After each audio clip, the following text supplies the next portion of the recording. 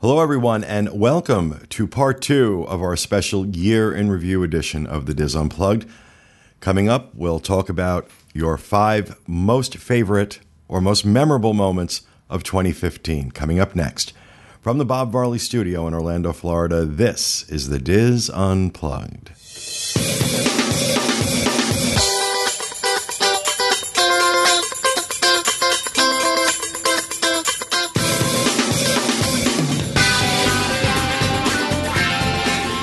This is the DIS Unplugged, episode 865 for the week of December 22nd, 2015.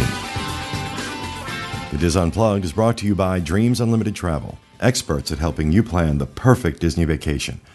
Visit them on the web at www.dreamsunlimitedtravel.com. Hello, everyone, and welcome to the show, coming to you from the Bob Varley Studio in Orlando, Florida. I'm your host, Pete Werner, joined in the studio this week by my associate producer, Rhino Clavin. Hello. Producer Craig Williams and our intern Steve Porter, both off camera right now. I thought they'd duck in. Sorry. Last week or 5 minutes ago, depending on who you are and where you're sitting right now,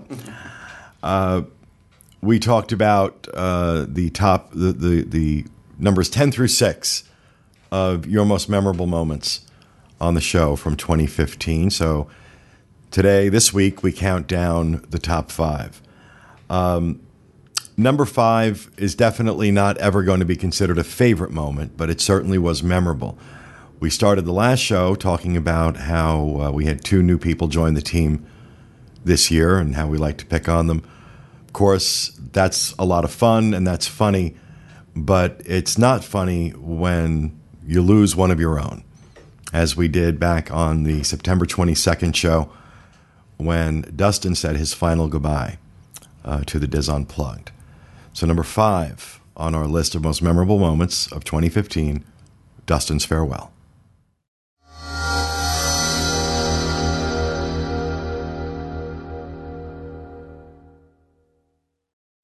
And that brings me to the part of the show that I have been dreading, the part where we say goodbye to Dustin West. I've got some things to say, but I'm going to let you guys say what you want first. And so whoever wants to say something, I'll go. Anytime somebody, in the team leaves, it's always difficult in the company. And I think I just want to say on behalf of, us and the listeners and the watchers, thanks for everything you've done to bring this show to where it is today. Yeah. And, wish you a lot of luck. Thank you. Well, and for me, it means a lot because as much as, Pete and John also, okayed me coming on and paying it, I wouldn't have this job if it wasn't for your initiative in bringing this here. So, yeah. Without you, I might still be, cleaning up puke. I almost said park. Cleaning up puke and barf over at Universal. So, no, I owe you my life right now, so. Oh, thanks. Thank you. Wow. Deep. Deep. First of all, I want to let you know that you will be missed tremendously. You were a big part of the show. Obviously, absolutely. When we first went to video, I was not happy about it. I went in very, very, very reluctantly and was very upset about it. However, I've come to embrace it, and because of the things you've done, you've made it very easy for us. It doesn't feel like we're on video. It just feels like we're all sitting around talking to each other. Mm-hmm. That's because of a lot of what you've done with how the studio looks and how the shows are structured. So I really appreciate that. You sure will be missed with our live shows. One of the things that we could always count on was Dustin would make sure things went smoothly. And all we had to do was get behind the dais and tell stupid jokes and be on our way. So I really appreciate that, and we're going to miss you. Thanks. For sure. I'm going to miss you, Dustin. Miss you too, Kevin. That's it. And, I knew Dustin before he came to work for the DIS. And we met you at the event for the listener in Epcot. You were the first one I met out of this whole bunch. Yeah. And we met at a Polynesian meet. Yes, and then he was there at the Polynesian meet, and then he came to the company. And I says, you've always been very nice. As a mother, I think of you as like my son. Oh, thanks. I got to meet your family. They were all very nice, but you brought in enthusiasm to the podcast, and you dragged us all along into video, and now I can't think of doing it any other way. And, you know, you were always very nice to me, and I'm going to miss that. Thanks, Kathy. Just as a new guy, thanks. Thanks for welcoming me. Yeah. Yeah. Hey. Well, you're also a listener. Yeah. I was a listener for a long time. Actually, the reason I started watching the show in the first place is because I was watching the segments afterwards a lot, and I didn't really watch the news segments really originally. I just Thanks a lot. Yeah. Well, I liked the it was a related video, was a bracket video. Okay. And I watched that, and I was like, "Oh, this is kind of cool." And then I watched a couple other segments, and then I started watching the news segments every week, and that's how it started. So thanks. Thank you. That's how a lot of people started. Dustin, you want to say anything before I Yeah, my words? First of all, I'll say I really wasn't expecting that to be sat down and talked to from you guys like that, and that it just means a whole lot to me to know that I will be missed, and I want you guys to know that you will always be missed by me as well. But I will be close by, not going anywhere. Just have some different things I got to do and different opportunities, and even though I won't be on the shows. I hope we all still stay in touch, and I hope so. And all that good stuff. And I also just want to reiterate to our listeners and viewers that you guys mean the world to me. It was great to meet several of you throughout the last 3 years, and I'm so glad that I was a part of this, and it will be missed. So thank you all, really. Well, I want everyone to know that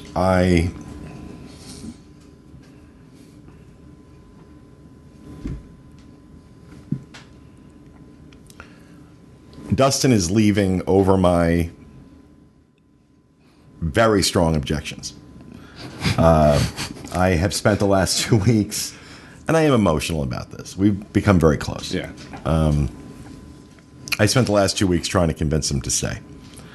And I've also told him the door is open.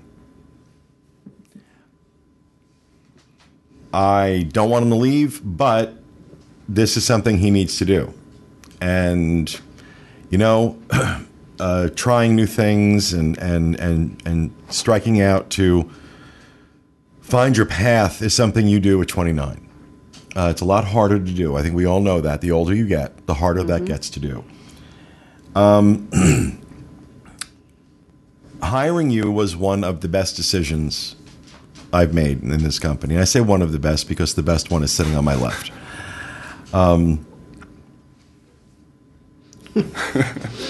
And having had the opportunity to work with you as closely as I have for the last 3.5 years has been, honestly, a pleasure, a privilege, getting to know you, becoming such close friends, as we have become very close in this process. And, you know, it's been wonderful to watch. It was wonderful to watch you come in. I think you were just shy of your 26th birthday when you came in. And, you know, not having worked in the field before, I mean, you had the education, you had the background, but you hadn't worked in the field. Yeah. And to see you just come in, and the first thing I said to you at the yacht club, I think you were working here a week or two, Yeah. and we were at the yacht club, and I said, you know, at some point, I would like to bring the show to video. You know, just keep it in the back of your head. And then within a week, I had a mock-up, I had a list, I had Bob and I cannot tell you how many times Bob and I sat and talked about how we were going to do that, and we couldn't figure it out. And he comes in, and within a week, and what this studio is now is pretty much what he envisioned. So, obviously, I'm going to miss you. Obviously, it's not going to be the same for me doing the show without you.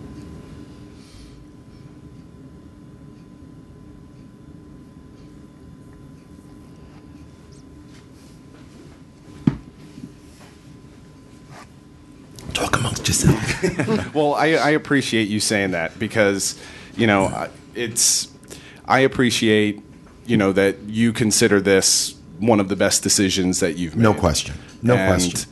And I'll And the last thing I want to say, I want to make sure I get this out. because I've thought about this. What am I going to say?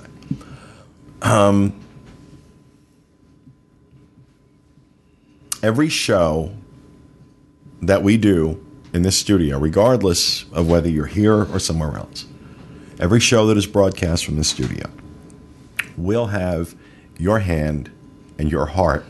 Yeah, for sure, absolutely. There's no getting around that. That I've put a lot into this, and I can change the walls and we can change the decor, but this will, to me, always be the studio that Dustin built. Thanks. And while there were definitely tears shed saying goodbye to Dustin, there have also been some laughs. None more so than the discussion about SeaWorld's killer whales as ornaments in the trees, which just kind of came out of nowhere and seemed to become very, very popular and got talked about a lot on social media. So our number 4 moment from 2015, SeaWorld's killer whales in the trees.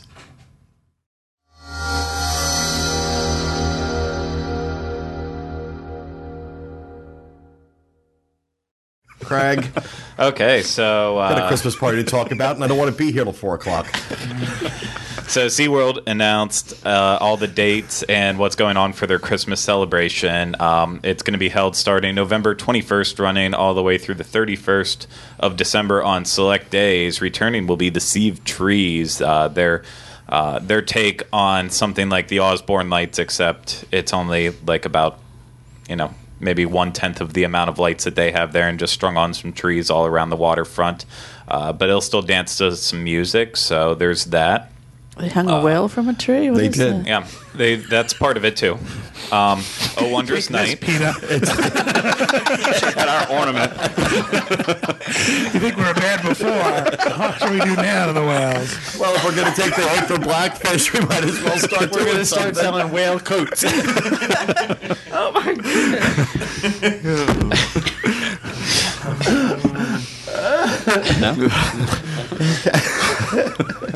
Put the camera on. A Wondrous Night. Okay.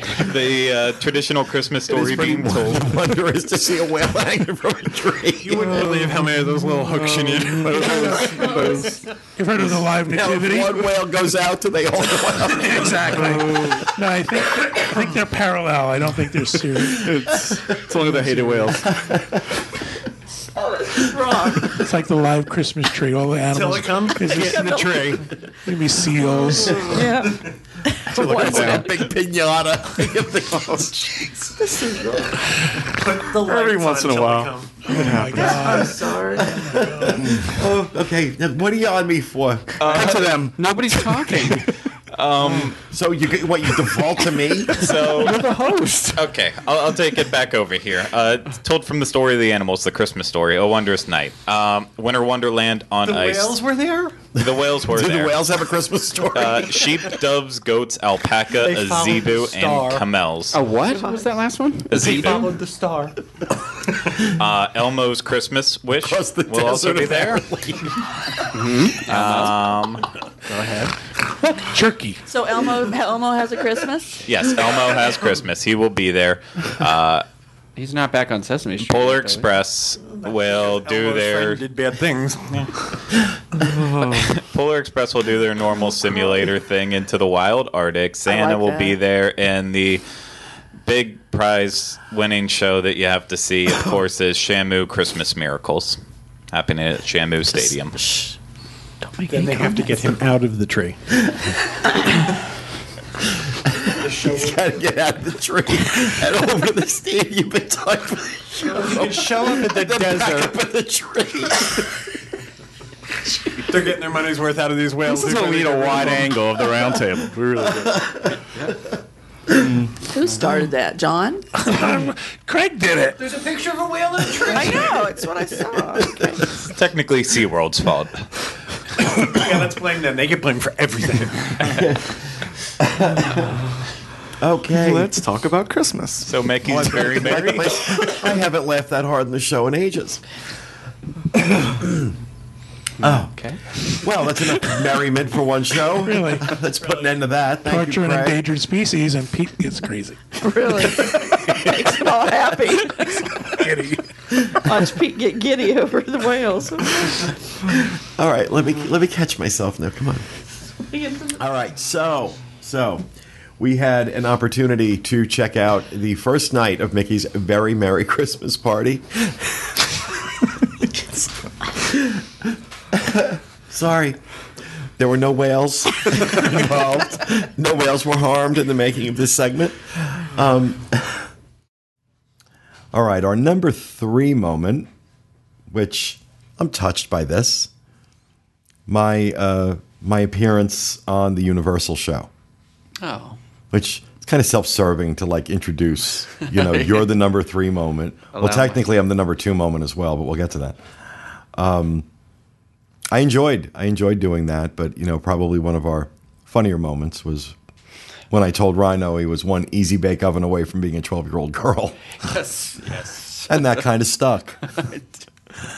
And so that's the wonderful part about this, is that we get to do that to people. Again, picking on the new kids. Yeah. So here's a look at my time on the Universal edition of the Dis Unplugged.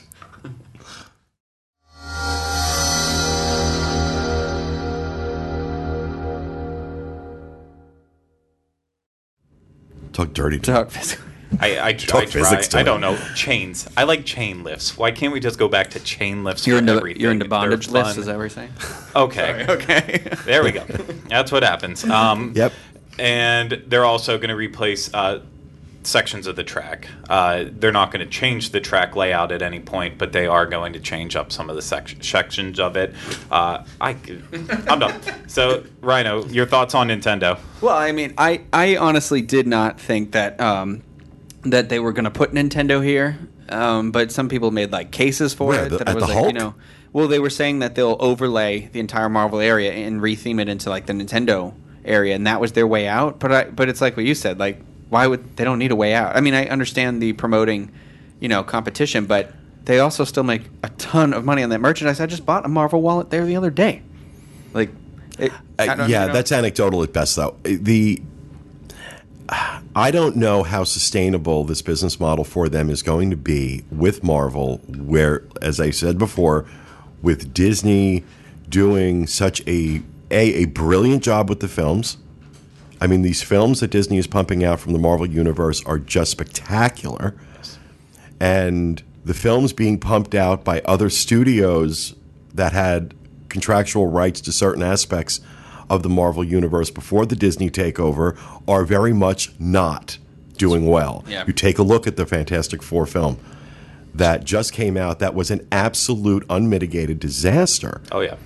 And as long as that continues, as long as Disney continues to build that market awareness and that brand awareness, basically everybody walking into Marvel Superhero Island is going to be thinking Disney. yeah. And I don't know that Universal wants to go too far down that road. Right now, there's a pissing contest going on between the two of them, so they're not going to cede any ground.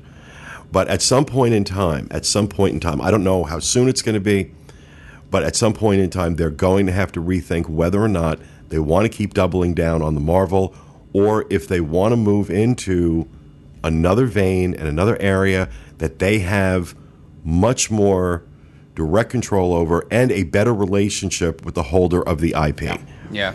And because right now, they don't have that. They don't have a relationship. The holder of the intellectual property is Disney. They don't have a relationship with Disney. So, and they are at some point going to have to respond Yeah. to Star Wars and Toy Story. Yeah. They're And- going to have to respond to that. And that's a good point. There were a lot of rumors circulating today that they were going to announce the addition of the Jimmy Fallon type experience. Yeah, not gonna do And it. Fast and Furious. No, that's Not gonna that's do it. That's like putting a Band-Aid on a severed arm. It's just not gonna. Yeah. It's not gonna do. Well, anything let's right now. let's be clear about a few things. Number one, there's a lot of people that are saying, "Oh, Disney just shut them down," and blah blah blah.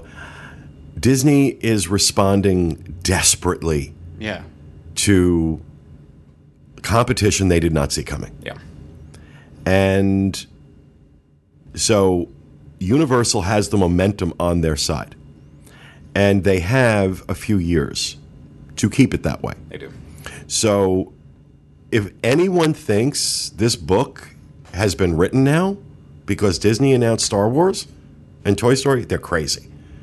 I know for a fact, I don't know what, but I know from people I have spoken to, there are some big things coming down the pike in the not too distant future. They won't tell me what they are, and it's driving me insane. Because I'm really good at shutting up about that stuff. I really am. I don't talk about it. If they tell me not to, I don't talk about it. But they won't tell me. But I know that there are some big things coming down the pike. And we're not talking about Fast and Furious, and we're certainly not talking about Jimmy Fallon. These are not going to be responses. And if they are put forward as responses to Star Wars and Toy Story Land, then somebody's asleep at the switch. I do think they are going to be smart in how they handle this, because one of the articles I was reading about all this stuff was mentioning how a lot of this whole Avatar fiasco started whenever first you had the Wizarding World being announced, open, built. So Disney responds by announcing Avatar years and years out into the distance. And that kind of started this whole, we're just going to jump the gun and try to respond by saying what we're doing next. Well, and instead of waiting till it's a little more concrete and then going with it. And Universal's best move they could do, although people want them to respond right now and really go crazy, the best thing they could do is just wait until they have something pretty ready to go. Agreed. And then go for it. The thing with Avatar Land, the reason that it is taking so long is because Disney is not familiar with the process of having to negotiate with someone else who owns the rights to what they're building. The vast majority of what Disney puts in their theme parks, they own the rights to.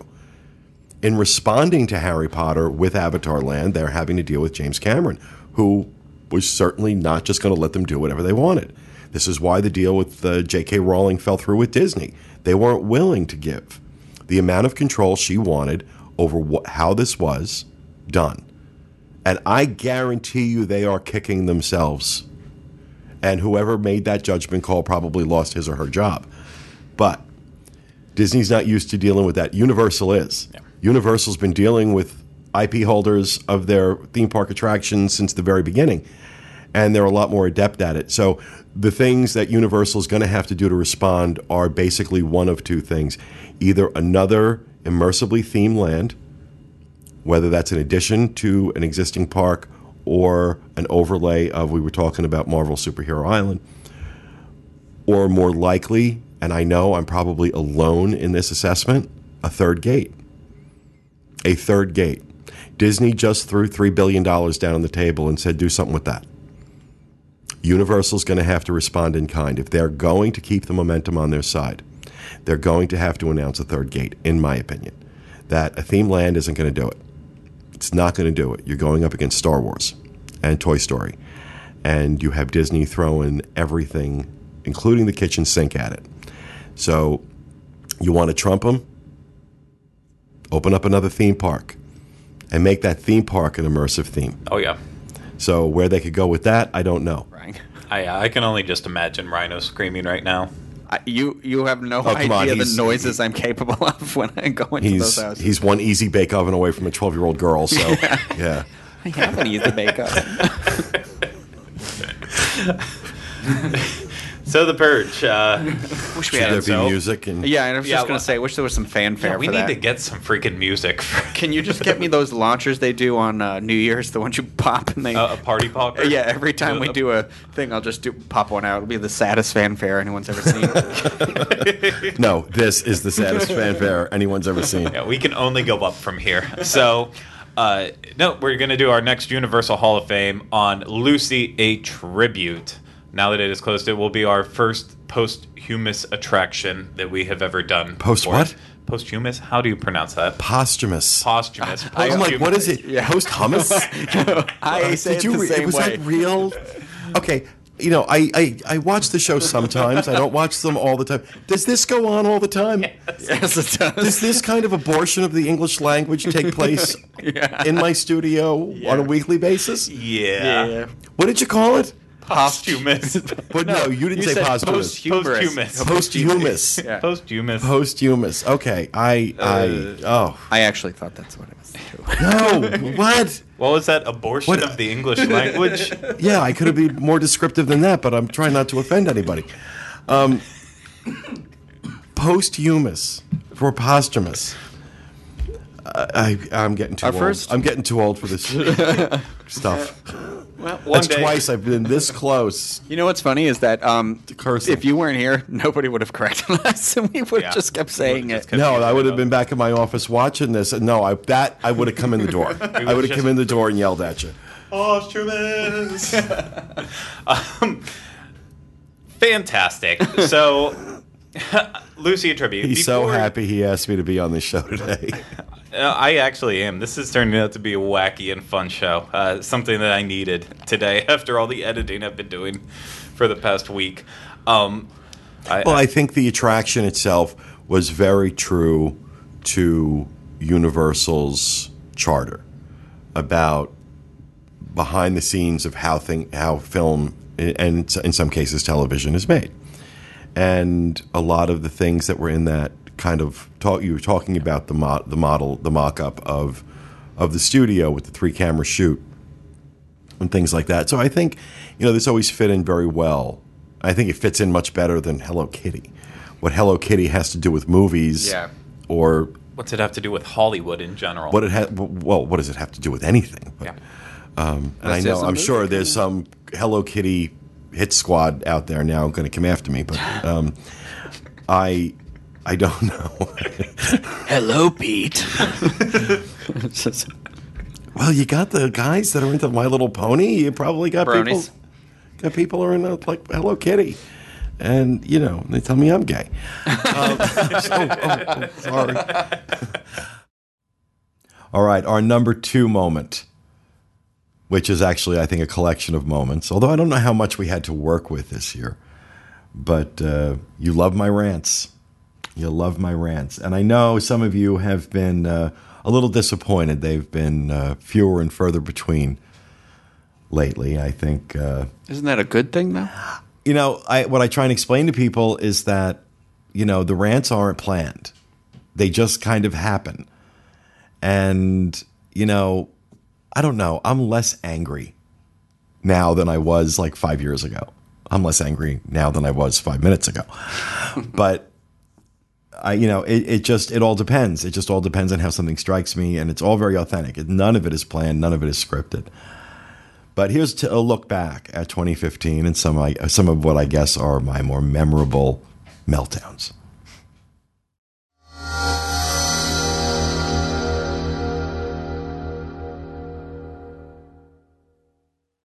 And I have been talking about for a while now how Disney doesn't care about the guest experience anymore. And I can't think of a better example of it than the nonsense that went on yesterday.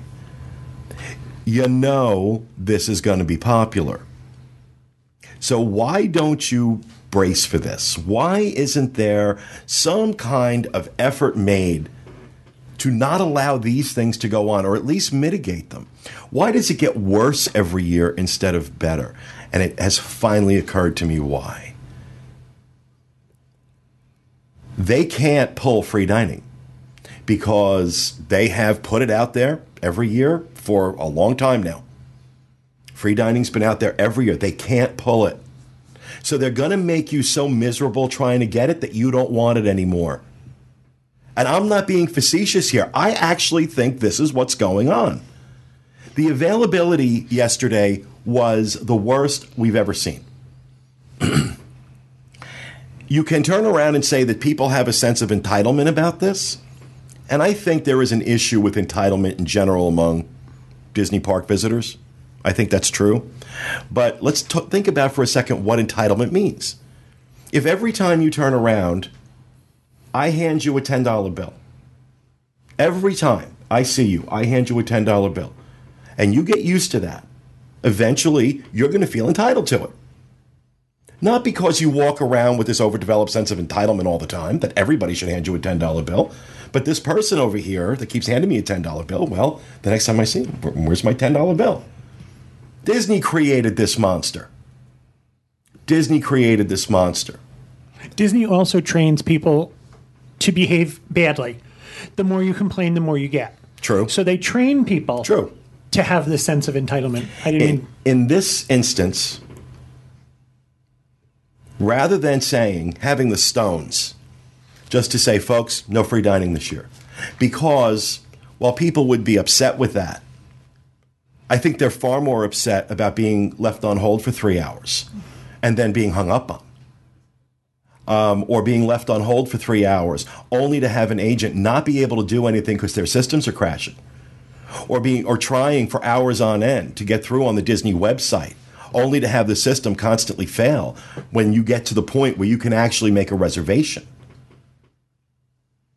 This is it's a Fortune 20 company. This is a Fortune 20 company here.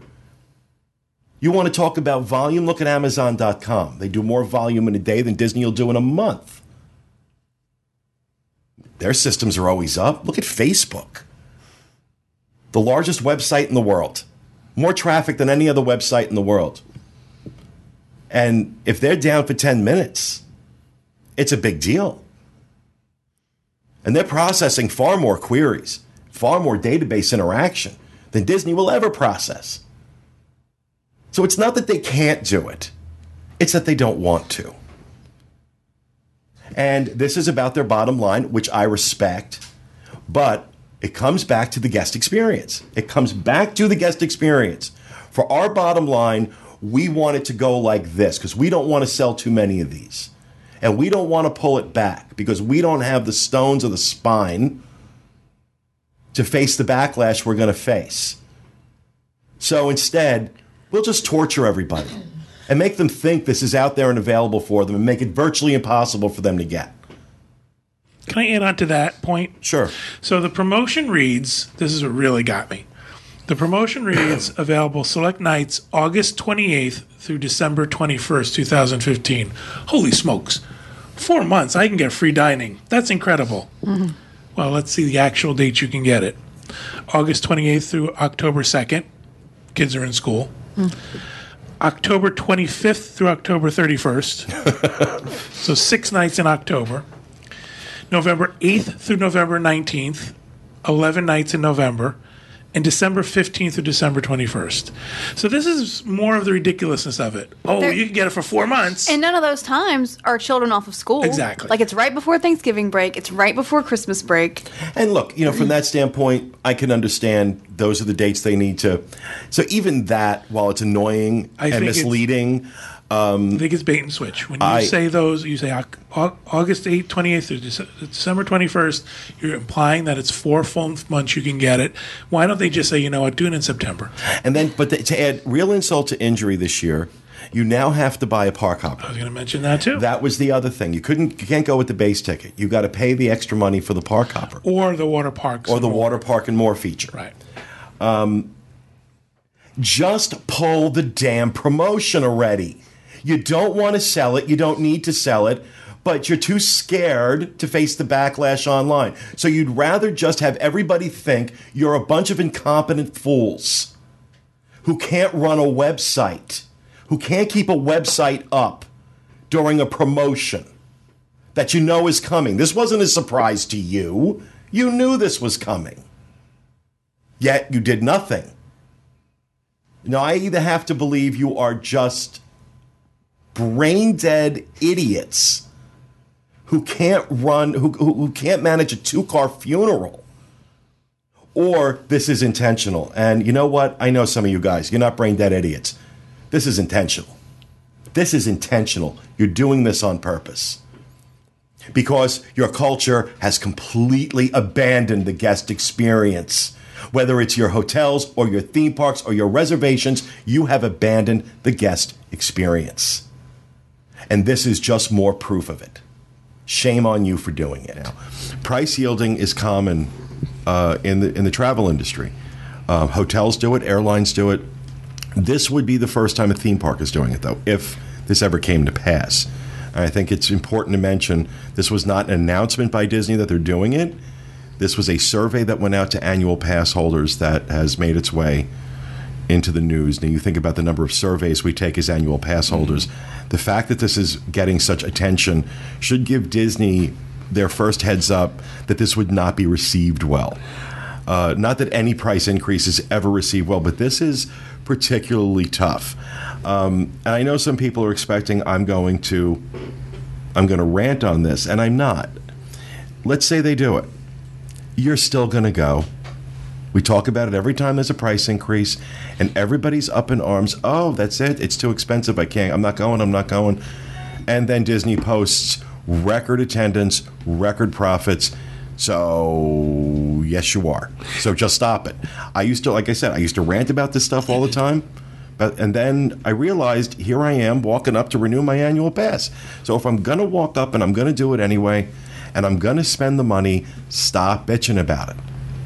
Now, this, I don't know how they get, are they going to stop selling advance tickets? Does this mean that, you have to select date, you would have to select dates when your tickets would be valid? How, there's the logistics of this are tough. are going to be impossible. There's also another conversation here, too. Disney does this already. They do. You have the option as an annual pass holder to buy a premium annual or as a seasonal, or now they even have for Florida residents Epcot after But 4. that's not what they're talking But about. I'm saying is this is in place now. So I don't see There that are this blackout dates. right, but I see it being the same thing. If you want to buy a pass that includes all of the holidays and the all peak the busy season, times, the peak it's gonna be season. Well, I X don't amount even of think dollars it's so more. much about, with the pricing here. These prices are not for annual passes. These prices are for tickets. These prices are for standard admission tickets. When they're talking about $99 for those aged 10 and up, the new system could hypothetically be $105. They're not talking about annual passes. Sure, annual passes will jump in prices. Blackout dates may expand on certain passes, but this is, to me, I read this, I'm not thinking annual pass holders, I'm thinking... Well, I'm saying annual passes because it went out to annual pass holders as a survey. But I think the other thing that's important to understand, too, is I don't believe that there's any significant amount of people who buy a one-day pass. I believe in this day and age with the passes that get cheaper with the more days you have, that people buy some kind of multi-day pass. But didn't we just talk about not too long ago that they're going to do away with the no expiration Right, they've date? done away They've with already Yeah, they've done. done- Oh, yeah. yeah, Okay, it's so- already gone. Right. Then that's not really going to be a big deal unless you're actually coming for. Which is, I think, what we're saying is that if you're going to I mean, right now, I can buy a 7-day pass and use it whenever I want. I can buy somebody a 7-day pass; they can use it whenever they want.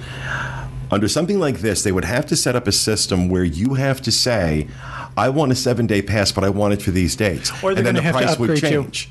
Then or you'd have to pay for an upgrade if you want to use it on those days.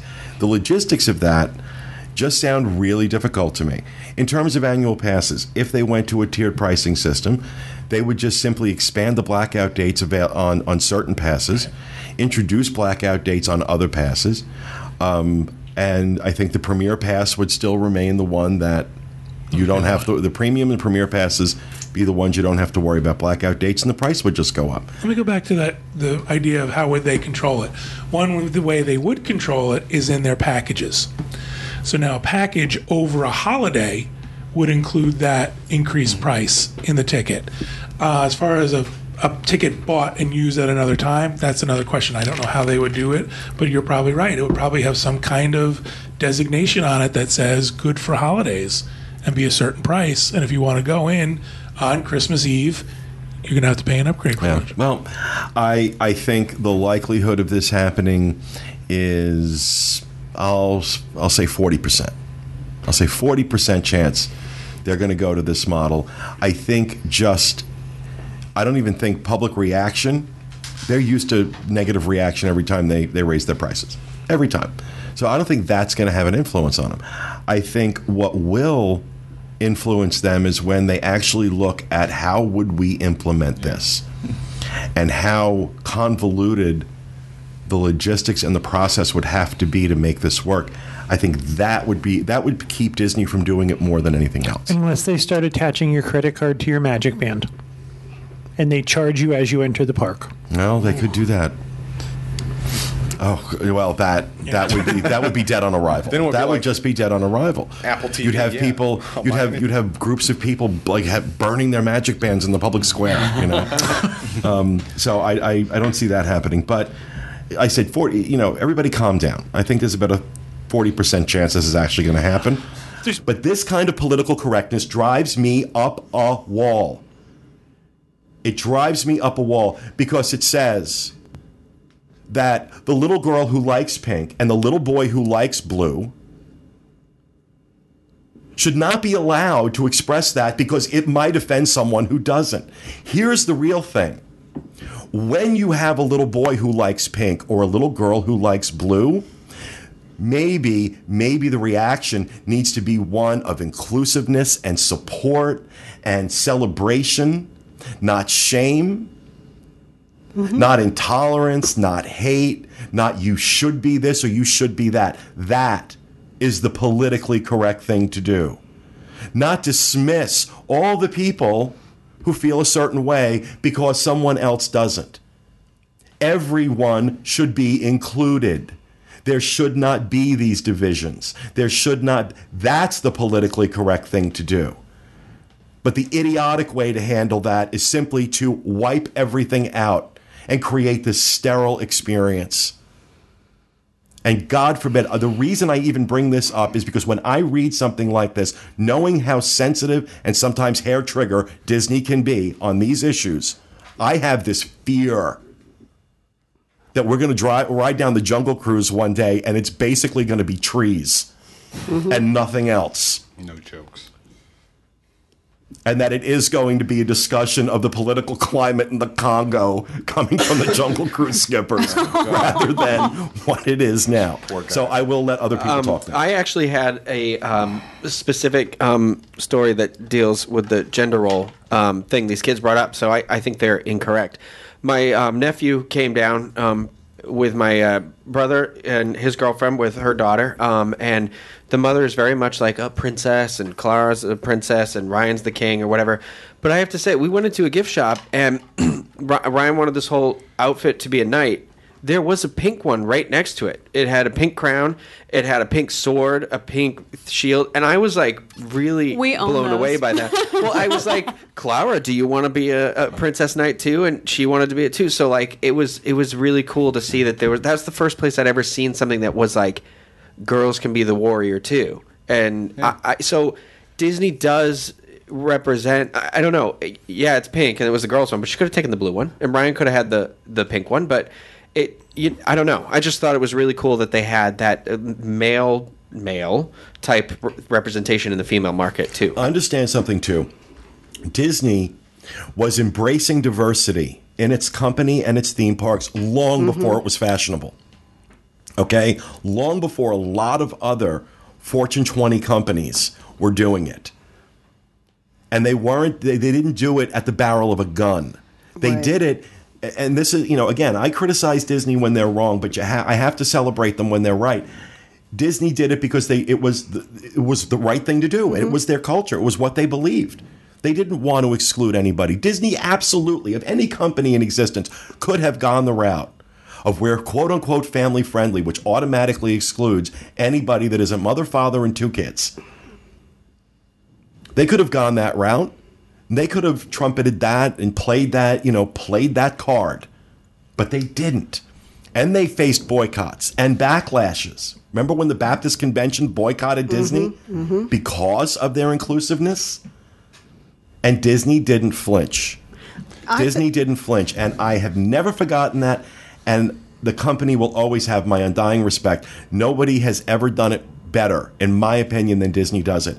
I've said this in things I've written on the site before, and I said it on this show. I have experienced everything Disney has to offer in their theme parks, their hotels, their cruises. I have done all of it. And I have done it all with my partner. and have never, ever been treated any other way other than with respect and dignity. And that's the way it should and be. a non-issue. And that is political correctness in its best form. Not this nonsense that you're teaching your children, you shameful people. This is nonsense. This is horrible. Well, as a mother, when I had 2 girls and a son, the joke was with my son, I wanted him to be an enlightened male, that there wasn't anything that he couldn't do. I mean, my daughter's got that same message because as a mother, I used to work on cars all the time. And if somebody had ever told me that I can't do that because I'm a woman, I would have been the first one in line to go beat somebody over the head because they said I couldn't do it. And I wanted my son to have that same thing, that if he wanted to, he's a very good cook. He also can sew and create things that my daughters can't. I never stopped my son from doing that. But when we get to the parks, to me, that's sad. I almost want to cry that there's kids, because their parents have put this in their heads, and I really think it's either that or the teachers. Disney is a place to go to, suspend your what's going on in the world. You go in there, you have fun, and if some little kid's coming out and saying, "Mommy, they called me a prince and I'm a princess," that should just be like a passing. Yeah, that's, that's one cast member who decided to. It's no different than when somebody says to me, "Well, sir," on the phone. It's like you laugh about it for a second and you move on. Right. Yeah. And talking about Caitlyn Jenner, I've been, following hers. I'm glad that the world has gotten to a place, and there's still issues, that she can get out there, and now she can be who she wants to be. She's 65 years old. Mm-hmm. I would not have wanted to live my life that long not being true to myself. True. So the world needs to go there. See, and what I worry about, and look, there is still absolutely a need to educate people on sensitivity toward people that are different from the norm. Mm-hmm. And we're not past that at all. No. It's come a long way, but we still have more to go. But at the same time, I don't want to see something develop where a boy who likes blue and a girl who likes pink are made to feel that there's something wrong with that. Right. Yeah. Right. Because a lot of boys like blue and a lot of girls like pink, and that is every bit as wonderful as the boy who likes pink and the girl who likes blue. Yes, exactly. It all gets celebrated. Everybody allowed to be who they are. Nobody excluded. Nobody drawn around these false, fake divisional lines that we create. Yep. And I'm going to stop short of going somewhere else with that because I could, and that's where I'll get myself in trouble. But that, to me, is true political correctness. That is what should be celebrated in the parks and is celebrated in the parks every day. You may have a cast member here or there who doesn't say it right, but you know what? That's okay, too. Right. Because you know what? I'm not going to say exactly what he said, but the actor Stephen Fry has a meme on the internet from him that talks about, somebody saying, "I'm offended by the fact that you said that." And his response is, "So the F what? You're offended. Okay, I accept that you're offended. That doesn't change anything here. It doesn't matter. You can be offended and the world doesn't end, okay? When did we all get so damn sensitive all the time?" I have an opinion on political correctness, and it ties into exactly what you were just saying. And I don't know how this will go over, but I have spent a lot of my time being, I don't know, what are we, Generation Y, Generation X, whatever it is. Millennial, I don't know. Being thrust into this environment and growing up into the environment of political correctness. And what I'm realizing now in my life, and as we're talking about this, is, for example, these kids were, quote unquote, offended by the Jungle Cruise. They are not people from the Congo. I'm assuming they are not black people from the Congo. Yet they are offended for these people. Yet they have never lived a moment in their shoes. Welcome to the judgmental self-righteousness of extreme political correctness. And what is happening because of that is that they are assuming that somebody from the Congo would be offended by that, which to me promotes more stereotypes and promotes generalizations on their behalf. Right. That they're assuming that someone would be offended without ever once asking somebody from the Congo if they would be offended. It's a great point that you bring up, and it reminds me of an experience I had recently. Right now, there is a big movement with the Black Lives Matter movement, and the number of unarmed African Americans that have been shot by police across the country, and the discussion about it. And when this first started,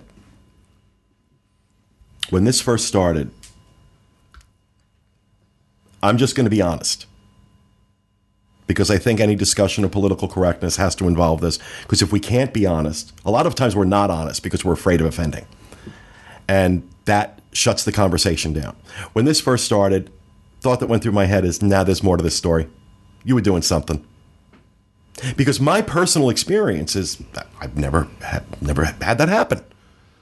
I've never had a cop threaten me or, been targeted like that. So the police don't do that. That doesn't happen. So there must be some other part to this story. And then, because sometimes I'm not Captain Obvious, it occurred to me that I am in fact a white man. Oh, that's right. It may not have happened to me because of the fact that I'm a white man. And that maybe all of these people, all of these black people that are talking about this, they can't all be making it up. And I can only relate to what my experience is. And so if I'm hearing a story and I can't relate to it from my own personal experience, and I think this is true of all people, I think we relate to things through our own experience, then if I can't relate to that, then I think something's up. And the realization for me was, okay, maybe what I need to do is listen and say, okay, no, I'm not ever going to be able to relate to this, hopefully, I pray, through personal experience. But that doesn't mean I can't listen and learn and try and expand my knowledge and my understanding of the world, because the world is not just what I see. I am not self-actualized, nor is anybody watching or listening to me right now. There's always more to learn. There's always more to understand. There is not one universal truth that applies to all things and all people at all times. There are many variations. There is many variations of life as there are people living on this planet. And by being willing to listen and recognize my own limitations, recognize my own biases, recognize my own racism in some cases. By being willing to recognize that, by saying, I don't have any racist attitudes. Yeah, you know what? I'm a 50-year-old white man in America. There's no way I grow up without some of that. No way. Fortunately, in later generations, yeah, it's gotten a lot better. The current generation, I think, they don't see color. And I think that's magnificent. But that wasn't the case for me growing up in the 60s and the 70s. So that's just the truth. But the onus is then on me to be aware of that and to challenge it and to work at being more understanding and listening and growing as a person through that. Same is true with transgender, gay, lesbian. I don't care what the label is. It's about stepping outside of what our own personal experiences are. But I would say that for everybody, no matter what your story is, be willing to listen, because where I see it, my family, a lot of them were policemen. So of course I'm going to see it through the policeman filter. So is everybody looking at that? Are they understanding that? And also, I'm not going to sit here and say all policemen are racists, because I know many of them. And, I have nothing but the highest regard for these people who make their livelihoods putting their life on the line. You had that story yesterday about the state trooper who got shot in the head stopping to help somebody. These guys are on the front, and I don't know what that's like. I don't know what that's like to walk into a situation worrying or being fearful that I'm going to get shot. I could get shot here. So I can't judge that either, but I can say that, okay, I need to listen. Right. I need to listen and try and expand. And that is all I'm saying here, is that we all need to learn to speak truth and listen.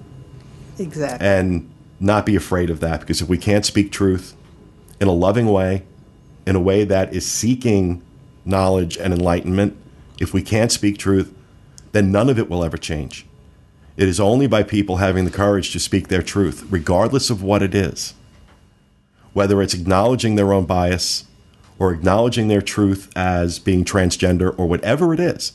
It is only by people having the courage to speak that out loud and open that discussion in a loving way that seeks to make things better and enlightened does this change. It's so nice to be known for that. All right. And coming up to your number one most memorable moment. The man who can outrant me when he's so inclined. Kevin Close. His commentary this year on wheelchairs in the parks speaks volumes about who he is, speaks volumes about how passionate he is, and should remind everyone not to mess with him. So here is our number one moment from 2015. Kevin Close on wheelchairs.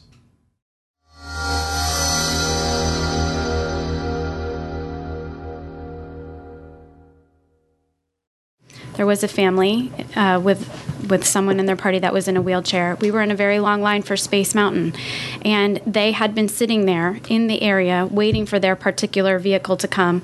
I swear there was a span of at least 5 minutes where we were way behind them and then actually boarded before they got onto their vehicle. They have to wait for a special vehicle. So everyone's all fatootzed over the fact that they got ahead of us in the line. And I think to myself, you know what?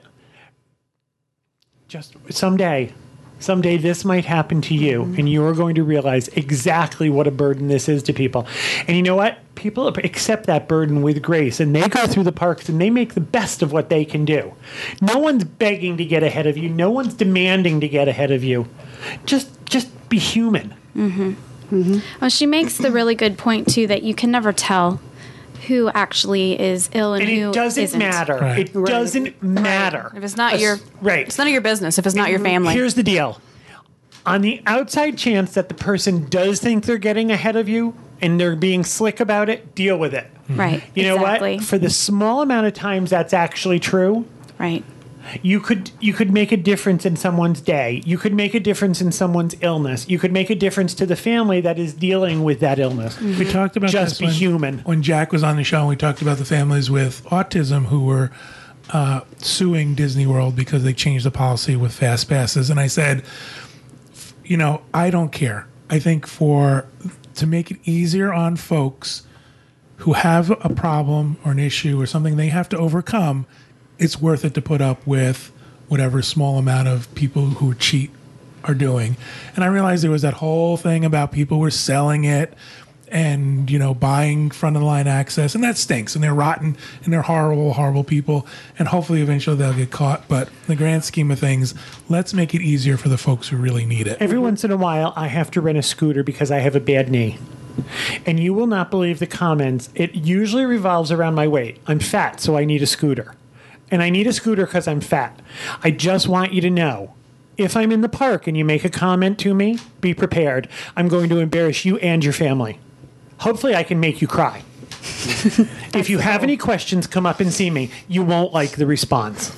Get over yourself. Well, and you made the really good point. It's not any easier. It's certainly a lot harder to navigate the parks in a wheelchair or on a scooter. Because there's always that family that walks in front of you, and the father and the son are one step ahead of you, and the mother and daughter will walk right in front of a moving scooter because, gosh forbid, they get 4 feet ahead of you. Yeah. And you know something? Scooters don't have brakes.